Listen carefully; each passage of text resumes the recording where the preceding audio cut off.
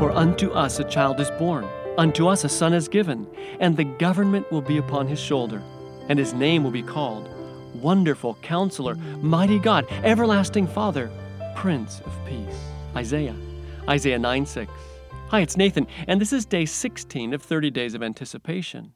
There it is again, a child, born to us. Not just any child.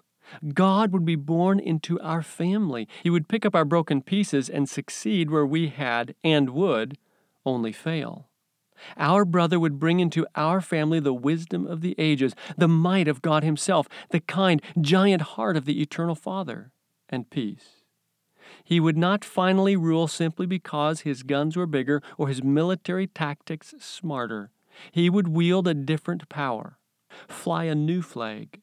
He would build a kingdom on the strength of freely given, uncoerced love. He would turn our broken systems on their heads and establish an eternal kingdom in our homes, our hearts, and ultimately our world. A kingdom that would literally be the most incredible way of living you and I could ever conceive.